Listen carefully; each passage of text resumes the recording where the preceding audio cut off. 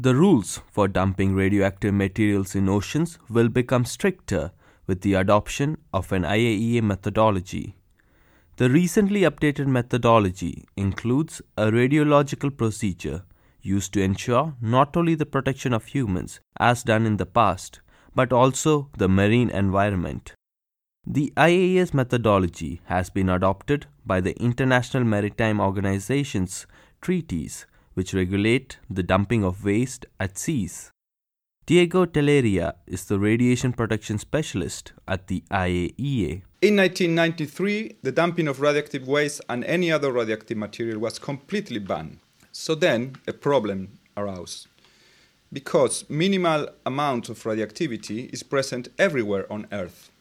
Some is natural, for example, uranium and radium, and some artificial. Because of the presence of this material, nothing can be dumped in the sea.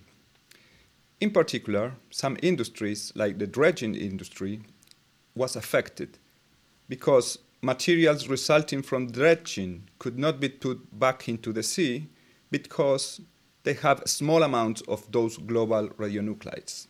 To help describe which materials can be dumped into the sea, the IAEA has applied a minimum dose of radiation that all marine organisms can tolerate.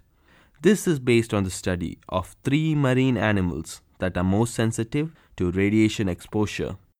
Diego Telleria. If we can demonstrate that the teeny amounts of radioactive materials present everywhere do not affect humans and the environment, this could be suitable for dumping. We are not talking of radioactive waste, which is totally banned. We are talking of normal materials having tiny residues of radioactivity. The IAEA developed a methodology to demonstrate that the radiological impact is insignificant. The IAEA also keeps an inventory of human-made radioactive sources which have entered the ocean since 1946 and assesses their loss of radiation over time. This is Steve Thatchett reporting from the IAEA headquarters in Vienna, Austria.